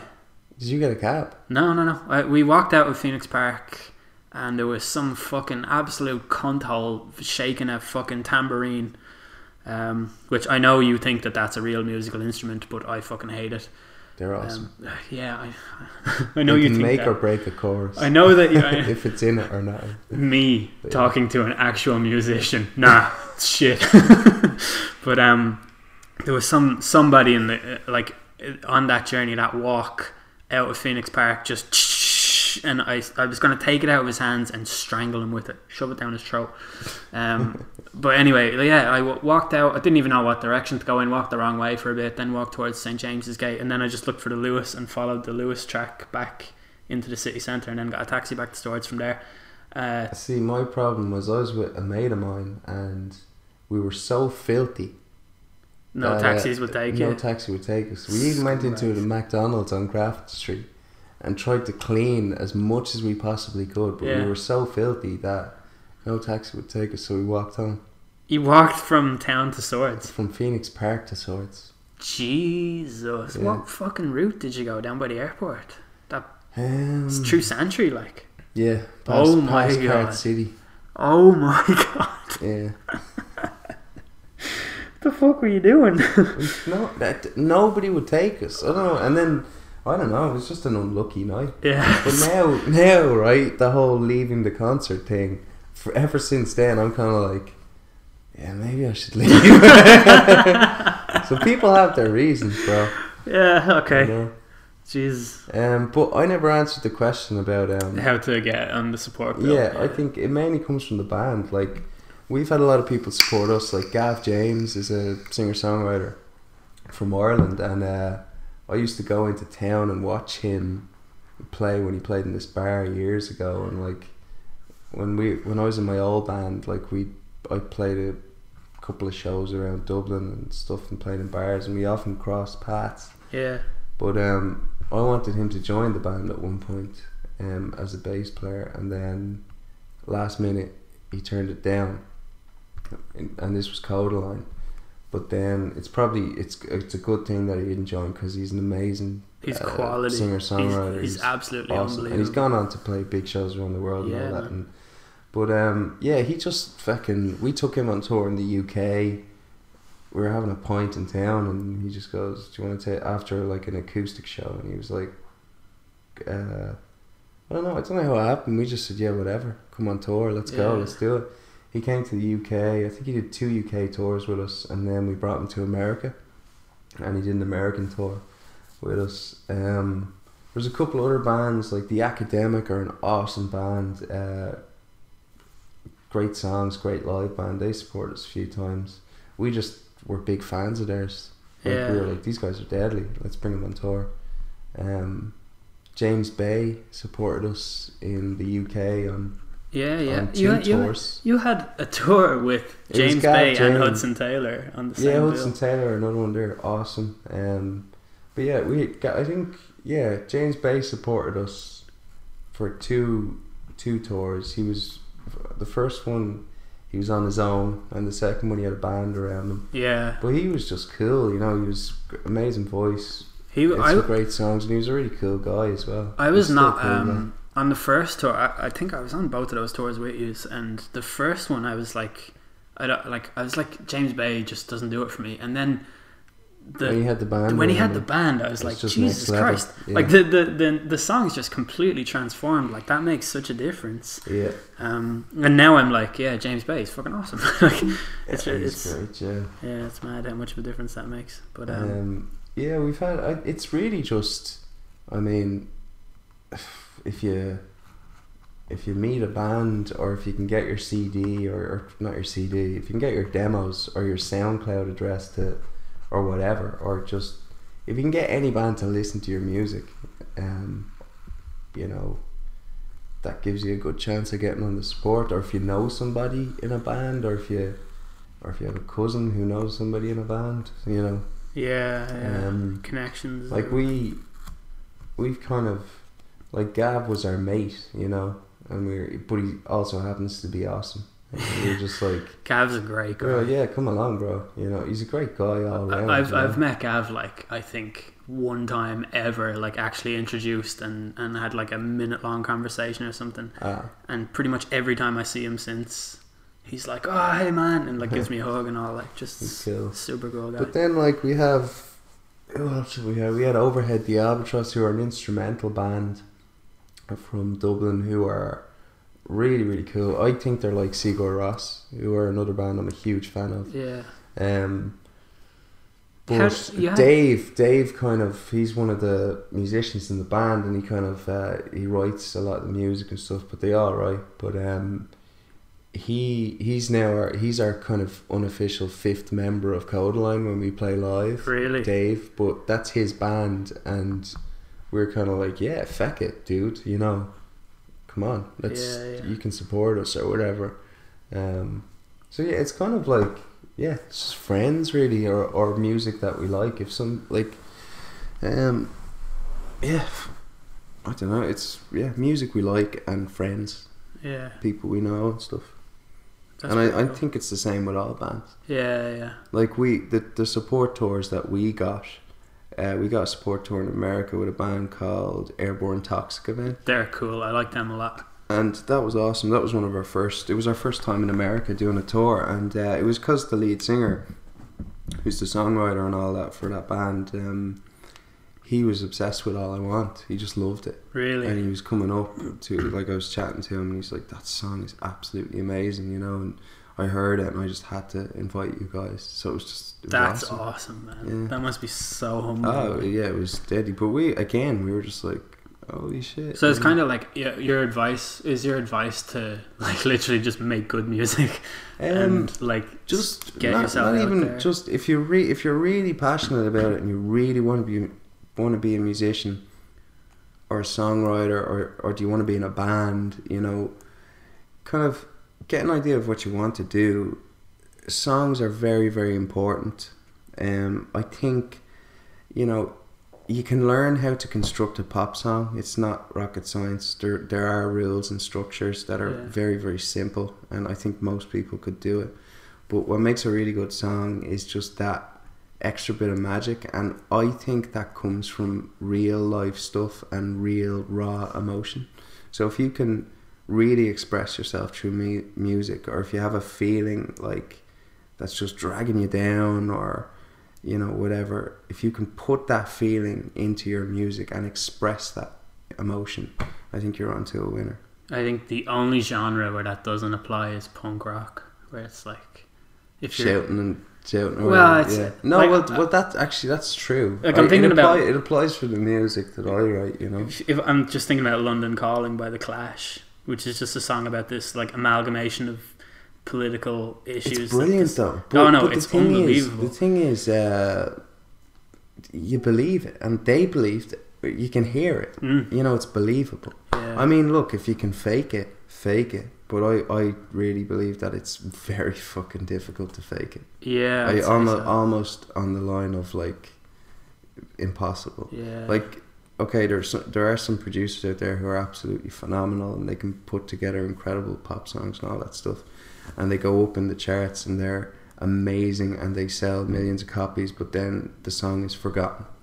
You know, in like the following year, it's like forgotten. Yeah. But then there are these songs that you know that just come out, like, and they're incredible, and they in 20 years time you'll still be like, holy shit, remember that song. It's because of the story, it's because of the emotion, it's because of it's like another level of songwriting. Like, I think Take Me to Church by Hozier has it, you know, as of late, and I think I don't know why the first song that came to my head there was that Way Down We Go. Way down we go. That's a great track. Yeah, it's super cool. But yeah, there's sometimes a song just comes along and it's like takes over the world, and it's amazing. Yeah. Like James Bay has a few, like Let It Be Me.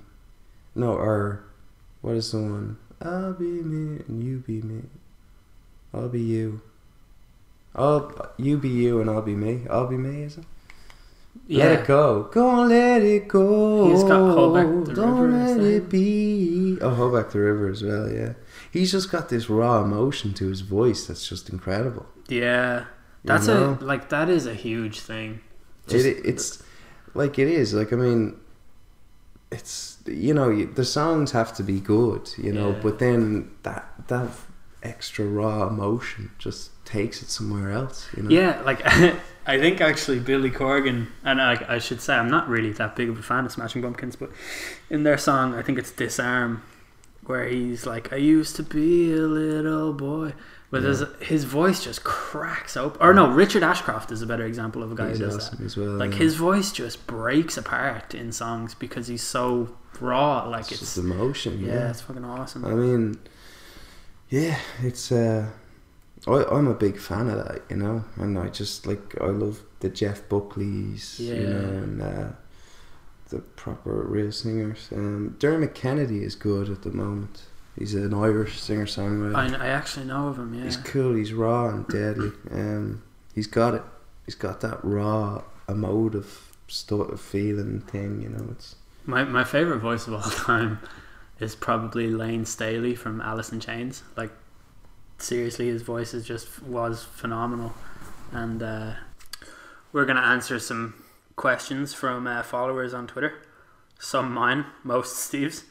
Do you have like a one size fits all answer for people who are like, when are you coming to Brazil? When are you coming to this island I live in off the coast of Nova Scotia? Stuff like that. I don't have a one size fits all answer. That's the first time I've ever heard that, a one size fits all answer. Well, I you know Sage Francis, and you know that I'm a huge fan of Sage Francis. He's awesome. He's the man. I met him twice. He's a dude. Yeah, he's a wordsmith.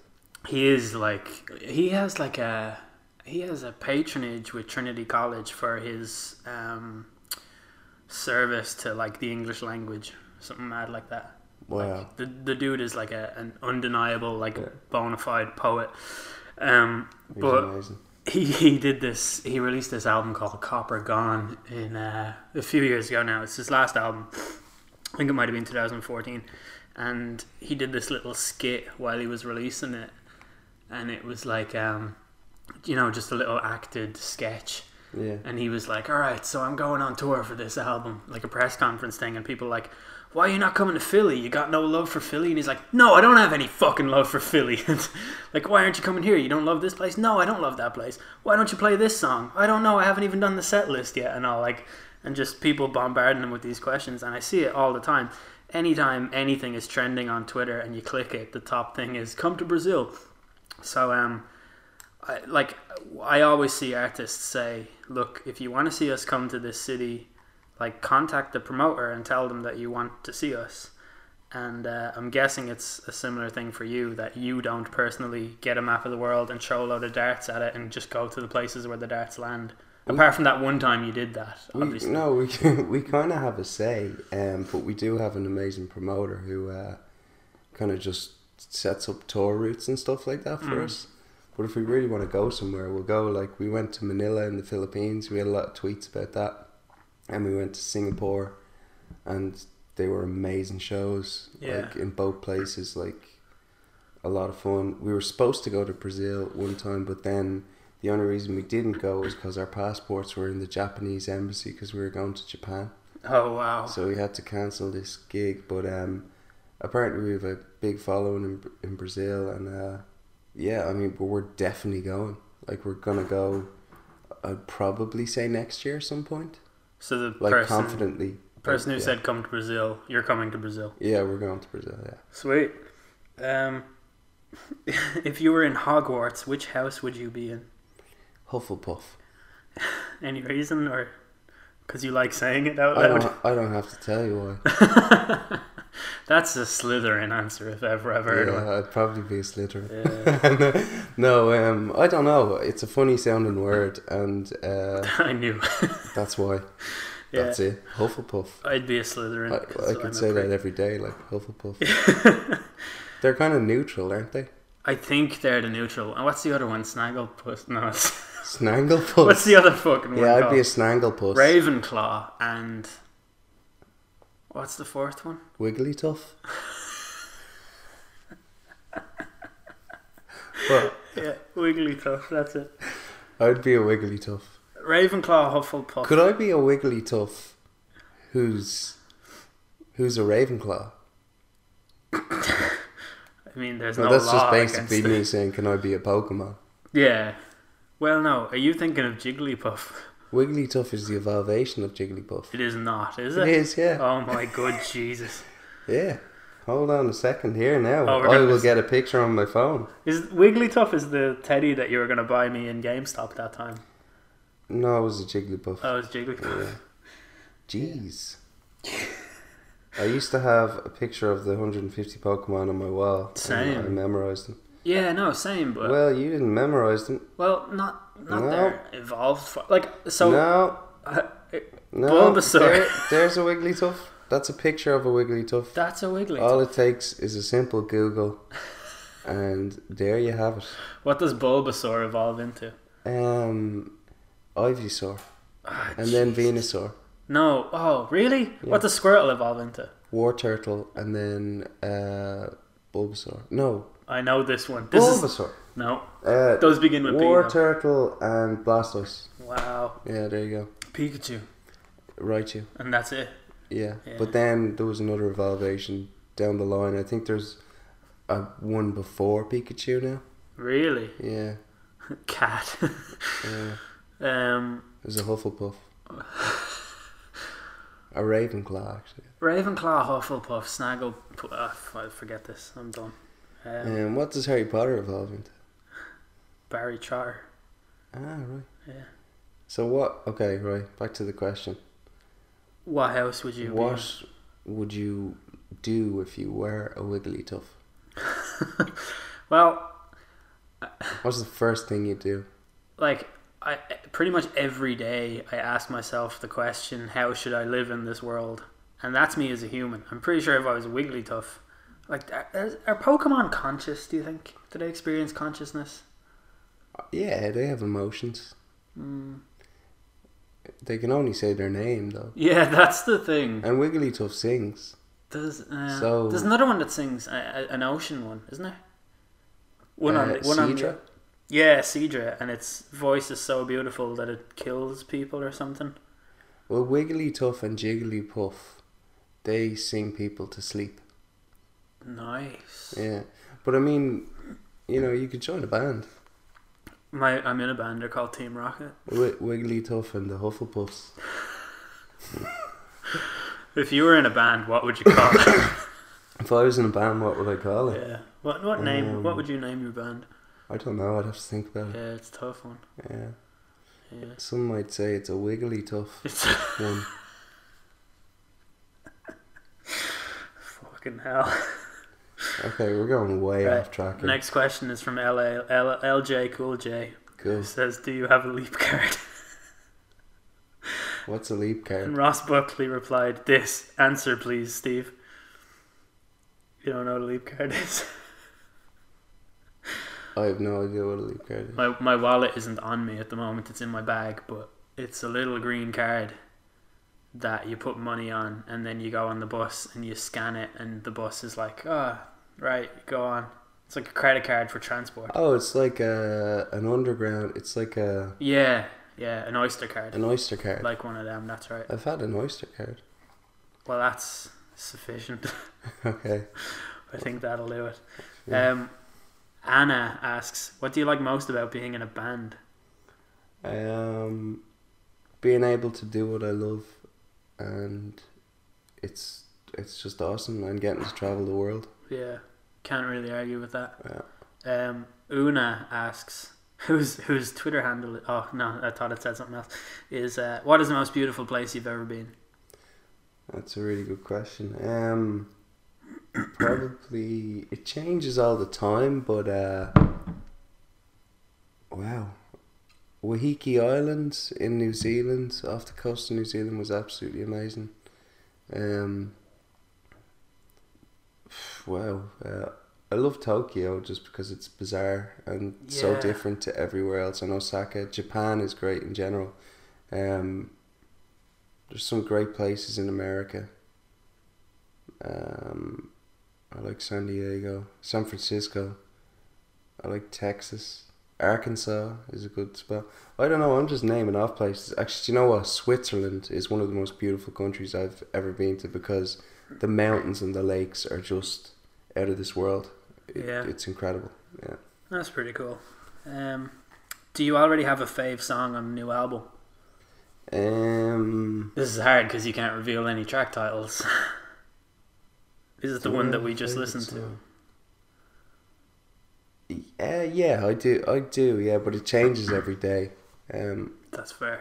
But yeah, I do, and it would be the one we just listened to. Yeah, it's a banger. I can't wait for it to be out in the world. Connor Hawkins asks, how much do you hate Elle for having to do this podcast? How long have we got? That's on you. No, well, for the sake of my ego, probably like 30 seconds. I'd say I hate him enough. just about enough. It's sufficient hatred. Yeah, that's fair. Yeah. Next question. What would you rather listen to? Elle cover one of your songs or die? No, sorry. What would you rather? Listen to Elle cover one of your songs or die? See, that's a tricky one because you want to know how you're gonna die. Yeah. Yeah. But then again, like, I mean, I'd hear you sing a cover. I think it'd be cool. In fairness, you might do a good job. You've never heard me sing, have you? There you go. We'll give that a go. I'll get one of the guitars off these walls and smash it for no reason. Yeah, I'll say I'm playing Prey. Not a question, but Everything Works Out in the End is my go-to song when I have a panic attack. So thanks. That's from Libby. That must be really amazing to hear. That's absolutely incredible. Yeah. It's really weird because I wrote that song. I've dealt with panic attacks for like 10 years, and I wrote a lot of songs, kind of like High Hopes was kind of about depression and anxiety and trying to stay positive. And Everything Works Out in the End is the same thing. It's kind of about anxiety, depression. So for that song to actually help you is amazing because it helped me when I wrote it, and that's awesome. I hope you're keeping well, and keep your head up and try and stay positive. That's so cool. Daniel JW asks, how much has your personal life changed due to the fame, like friendships with old mates and things like that? I think I can chip in on this. Yeah, I think I don't think I've changed that much. I'm still like pretty grounded. If anything, like I used to hang out in big groups, and I think as you get older, your general group of friends gets smaller. I think I don't think I've really changed at all, to be honest. Not really. Like, I mean, I'm fairly grounded, and I'd like to think my friends would say the same thing. Well, here's the thing: you're a dickhead. Now that I have this platform. I've been waiting for this moment for so long. This is me on my other account asking this question. You just start roasting. Yeah. I don't know. What do you think, honestly? I mean, so it says like friendships with old mates and things like that. I've known you for almost 15 years. 15 years this year. Wow. And I still come over and have a few beers and we listen to music and we fight for the iPhone and put on listen to this song. No, listen to this. Yeah. We still do all that shit. The only difference is it's in a different place now, and I mean we're probably gonna play video games after this, and in that regard everything is the same. The only thing that's palpably different, because even if you're playing a show, I'm gonna go to the Malahide gig as long as you put me on the guest list, and it's like a big event that everyone goes to. Yeah. But even then, right, we used to all do that anyway when yous were only playing in the local pubs and stuff. Yeah. So the only difference is there's a bigger atmosphere to soak in now. And then other than that, the one thing that I actually have noticed is that it's really hard to go out for drinks with you now because everybody wants to come up to you and say, "Oh man," well, that is the biggest change for me. Actually, I didn't even think of that. Mm. Yeah, it's a bit weird being noticed and recognized. It's just bizarre, you know, but I suppose, you know, we've achieved a lot as a band, and it kind of just comes with the territory, I suppose. But when we started off, you know, like me, I'd be writing songs and just for the love of it and the passion, and that's kind of what I still do, you know. But yeah, I just never expected the kind of. It's a weird extra thing that people recognizing they feel like they know you, but they don't. One of the funniest things I remember from being on tour with you was it's kind of like, in a weird way, you're almost oblivious to how like you're a celebrity in some capacity, and yeah, I kind of ignore it, or just, it's weird. Yeah, we were outside. We were in the tour bus. There was one venue where the tour bus couldn't park around the side; it had to park literally outside the venue. I think it was Oxford, and so we were in the tour bus. We were watching a Christmas movie in fucking July or something, because you know that's you. You're like that. You're just like that as a person. Fair enough. And Christmas is great. You were like, I'm going out for a smoke, and you went outside the bus and closed the door, and there was two people at the front door, two girls, who had been queuing up. This was like 1 o'clock in the day, right? And your gig fucking started at 9:15 at night or something, and you walked out with a smoke, and the two of them are sitting there, and they're just looking at you like they're waiting for it to set in, that like they're in that like 5 seconds of shock. It's like, is that him? Is that the guy? And you're just like, from like 8 a.m. or something. Yeah, and you just look at them and go, all right.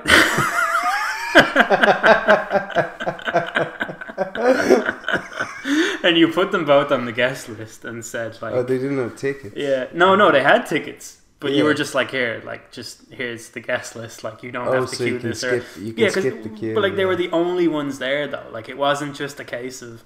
So yeah, like you did that, and you just came back in. You were like, yeah, all right, let's start this movie again. It was just the most ridiculous thing ever. It is bizarre though. I mean, it's like, I don't know. I was growing up. I was always the person who'd be in the corner, like avoiding attention. You know, so when I get attention, it makes me slightly uncomfortable. So I think my defense mechanism is to just be like super as normal casual. and as relaxed as possible. It's like, hey, yeah. So yeah, how's it going? You know, or whatever. But like, I don't know. You know. Yeah.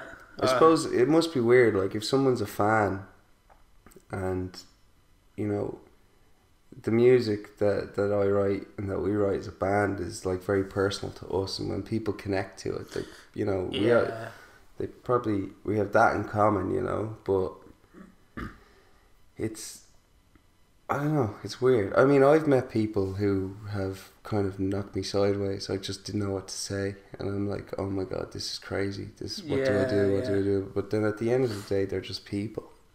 And at every single time I've met somebody that's like, you know, that I really look up to and admire, like afterwards I'm always like, wow, that they're just normal. Yeah, you know? Man. I met Brian Fallon recently, as you well know. It's amazing. And I can't even explain.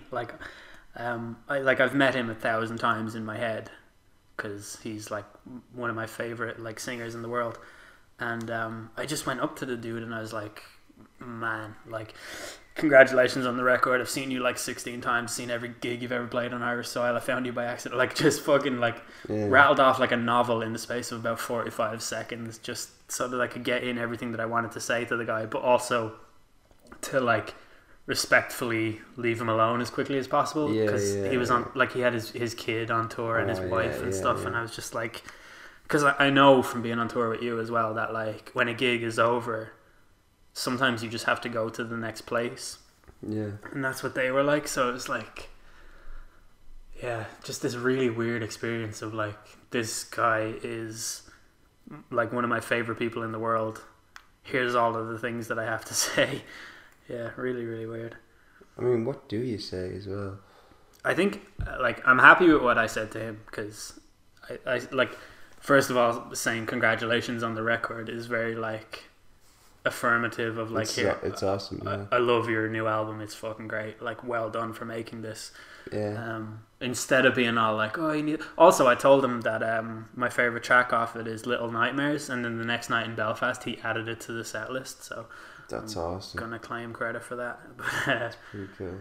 Yeah, it's pretty decent. When I met Bono twice, and both times, the second time I froze up and I didn't know what to say to him. Really? Yeah, I feel like it was, you know, yeah, I don't know. What did I say? I've never seen you live before. You said that to him? Yeah. So I don't know what to expect. I'm really looking forward to it. But I think I said I've seen every single DVD. I've seen you on, you know, but I've never actually seen you live, which is true. Yeah. It was my first time. Yeah, I don't know. I don't think there's anything wrong you can say, like, unless you just buried him. Well, actually, there is unless you're just not nice. But yeah. It's weird. That doesn't happen though. You kind of have this like baseline respect for anyone who's successful at what they do. Like I've said on this podcast many times that like I really don't like Coldplay. Like I don't like their music. I'm a huge fan. Right. But if Chris Martin walked in here, he's one of my like inspirations. Right.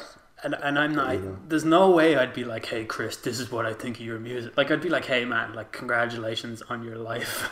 Like you have to have some kind of respect for someone who's achieved stuff. Like even if you don't like what they do, it's you kind of it's a good way to be. No, definitely. Like I mean, there's a lot of artists that I don't get what the hype is, but there's no way that if I saw them, I'd be like, oh, fuck you, you're not even that good, or like that's just childish. Yeah, dude, that's stupid. That's like Twitter responses. Immature, I don't get it at all.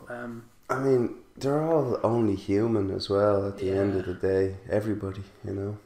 Do you ever get any hate on Twitter? I've never seen a hateful response to you ever, but yeah, no, I remember one time, just for the crack. I mean, yeah, we have, yeah.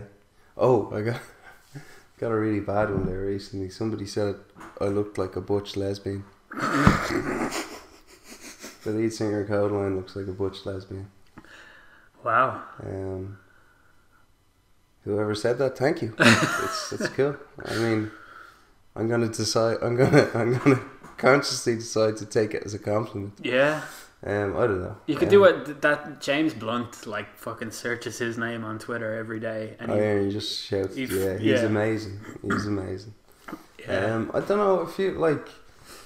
Yeah, people have said we're just crap and shite and boring and I mean, look, you're never going to impress everybody. We put everything into our music, and you know, we're very lucky that we can go around the world and play shows, and you know, we have fans and they love our music. So as long as we can play shows around the world and people are there singing along, and you know, that's the main thing. You know, there's always going to be haters out there, you know, people who just. If I were famous and I saw someone talking shit on Twitter, I'd DM them. I wouldn't even tweet it publicly. I'd DM them and be like, yo, I can fucking buy and burn your birth certificate. You stop talking shit. Jesus Christ. You know, I think if you focused on all the fucking negative shit, you'll just drive yourself crazy. True to a point, but you can use negativity very. Oh, you can use it to motivate like, you, you know. But as long as it's not nasty, you know, just you know, like. Yeah, I mean, you could fucking go to a house and like knock the doors in and fucking, you know, but like, why bother? Just this. I don't know. One thing I've noticed is that if somebody makes fun of someone online, a famous person, and the famous person actually replies, they'll wind their neck in instantly and be like, "Oh, I was just kidding, bro. So happy for you." Like all that. Like Nep gets it a lot. You know Nep. Yeah. And like Nep is very shrewd. He used to be very like, the haters would have gotten to him before. Yeah. But now he's like just so Whatever. tactful and Kind of takes it with a pinch of salt completely. and just replies the odd time for the absolute crack. But his replies are like, he could not state more clearly in his replies that this person's opinion does not matter. But also he'll make fun of them. Like, they'll say something really stupid and or whatever, and he'll just be like, well, actually, here's how little I care, and here's how stupid your point is. And then the people are always like, they delete the tweet, or they like, it's mad. Like, he absolutely fucking buries people. Yeah, I don't know. Yeah, I mean, look, if there was loads, I'd probably end up doing that. I don't know. I just don't. I don't see the point in actually even wasting time. Because look, you can't impress anybody. You can't impress everybody, and there's no, like, if someone doesn't like it, they don't like it. Yeah, that's true. That's fair enough. It's like, okay, fine, Yeah, I don't know what it is. I think I think it's, if you don't like something and yet everybody else likes it, and you're the only voice that's ever like, oh, it's not that good. I think it like makes you angrier. You get frustrated. Yeah, because you're constantly put into this position of being like, look, here's honestly why it's not that good.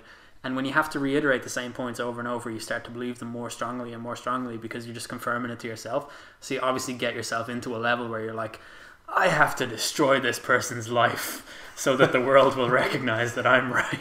And you think that you can do that by one comment on a YouTube video or on Twitter or something? One tweet, yeah, that's it. Wow. By replying, fuck you. That's stupid. Yeah. Hey, I don't do that. And when did you do this last? Honestly, I think the only hate message I've ever sent someone, on a famous person on Twitter, is someone who absolutely deserved it. I'm not going to say who it is, but it's someone who I used to like, but then turned out to be a huge criminal. So I was like, fuck. Yeah. I know who that is. Yeah. Well, Jesus, man. And I was really dry. It was like fucking 3 a.m. I just come back from the pub and I was like, oh, fuck. Yeah, no, you're right. Yeah.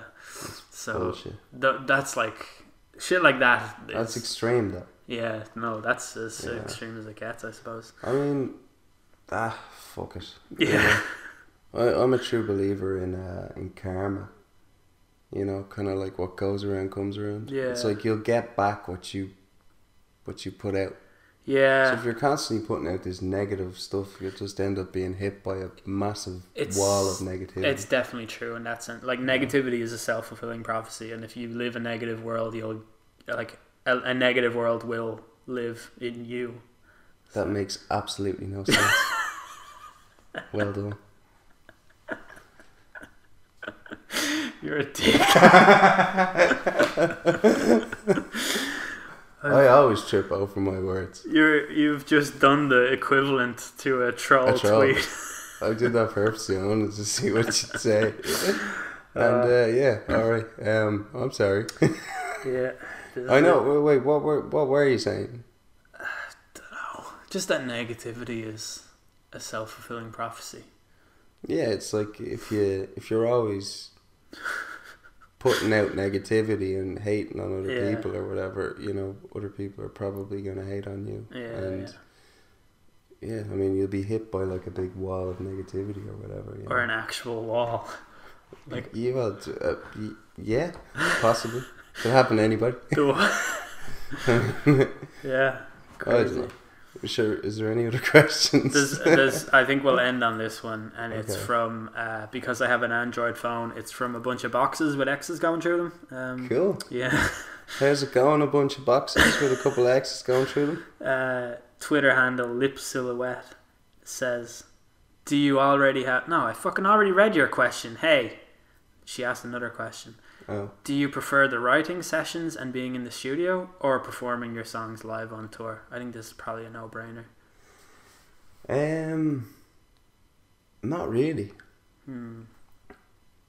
I absolutely love playing live and singing the songs live, but it's a totally different world to actually writing the songs and being in the studio. I love both. And my honest answer would be, it depends Depends how I'm feeling at the time. Sometimes I just really want to write songs, Yeah. and other times there comes a point with every song when it's written that you just want to get out there and play it to a crowd, like just to see how they react and how it goes down. But like that song that I wrote for you about fish. as I was saying, yeah, I mean it's kind of, I'm kind of caught between the two, but yeah, I think it really depends. I love both. That's all I can say. I love both. They're both amazing. Off the back of that, to finally end it, from Cahill, favourite song to play live? Favourite song to play live changes all the time. It's difficult to say. Lately, we have a song called Brother that's been going down really well, I think, because it's new and we just added it to the live set list. And there's a couple other new songs we've added which are really cool. I also love One Day, and The One, another song. Yeah, it's hard to pick. It changes all the time, to be honest. It depends on the gig. Yeah, because the crowd's different, everything, the atmosphere is different. Yeah. I enjoy hearing Lost live. I love Lost as well. Yeah, it's pretty cool song. It translates really well to it's the a live different show. Yeah, some of our songs are just totally different live, which I love. I love messing with them and just extending them and making them longer and changing around choruses and stuff and having backing singers there, and yeah, good fun. Love Like This is actually incredible live. Yeah, that's a good song. You recently started feeding into it with the acoustic version. Oh yeah, we did that for a while. We did a slow version. See, I love doing that, like doing alternate versions of songs and then all of a sudden like building it up and then going into the song. Yeah. It's cool, like the Love Like This. Ready to Change, that's great live as well. That's probably my least favourite song to play. Really? And I dropped it from the set. Why don't you like it? There's just something about it. The song was kind of thrown together and it's alright. Like I don't love it. I don't know what it is about it that I love it. Like, but the melody and the lyrics go together so well. That's always a huge thing. It's well constructed and all that, but I just feel we have better songs that are more emotional and stuff, and just. But look, it's cool. Like, it's not that I didn't like it playing it live. It's more that it didn't quite fit in the set for me. Yeah, there was other. It kind of stuck out like a sore thumb a little bit, so replaced it with something else and just toying around. But yeah, I mean the lads like it. They were we were divided, kind of thinking should we or should we not, but it was taken out. So what about that song I wrote for you about fish? Yeah, I don't know, but we might we change up our set all the time anyway, so who knows, you know, we'll add songs and take songs out all the time. So yeah, I love that part of playing live, you know, designing a set for a show. Yeah. Anyway. Yeah. Good. Yeah. Alright, it's been great. I'll show myself out. Who are you? How'd you get in here? Wait, how'd you get in here again? I told you your doorman is dead. Jesus, right. Yeah. Okay, well, I'll get the new doorman to escort you out. Yeah. And don't you ever. Yeah, it's alright. Yeah. Peace. Thanks to all the homies listening. All you folks out there in Radio Land. All you folks out there on North Dublin Radio. Some of you guys may be just getting ready to go to sleep. Nod off to the land of Nod. Would you nod off to the land of Nod? I don't know. I'm just trying to do some weird radio fade out thing. Do you know, like late night radio? Oh yeah, I know all about it. Guys. You're listening to KBC 102, the Midnight Hour. with El De Niro. And it's a really relaxing voice. Yeah. Yeah. We're gonna close the set out with Welcome to the Jungle by Guns N' Roses. We're gonna close the set out tonight, just as you nod off to sleep, with a bit of a classic. You might know it. I hope you have a good night, and I'll see you tomorrow night, same time. Here's Megadeth. Megadeth with Symphony of Destruction.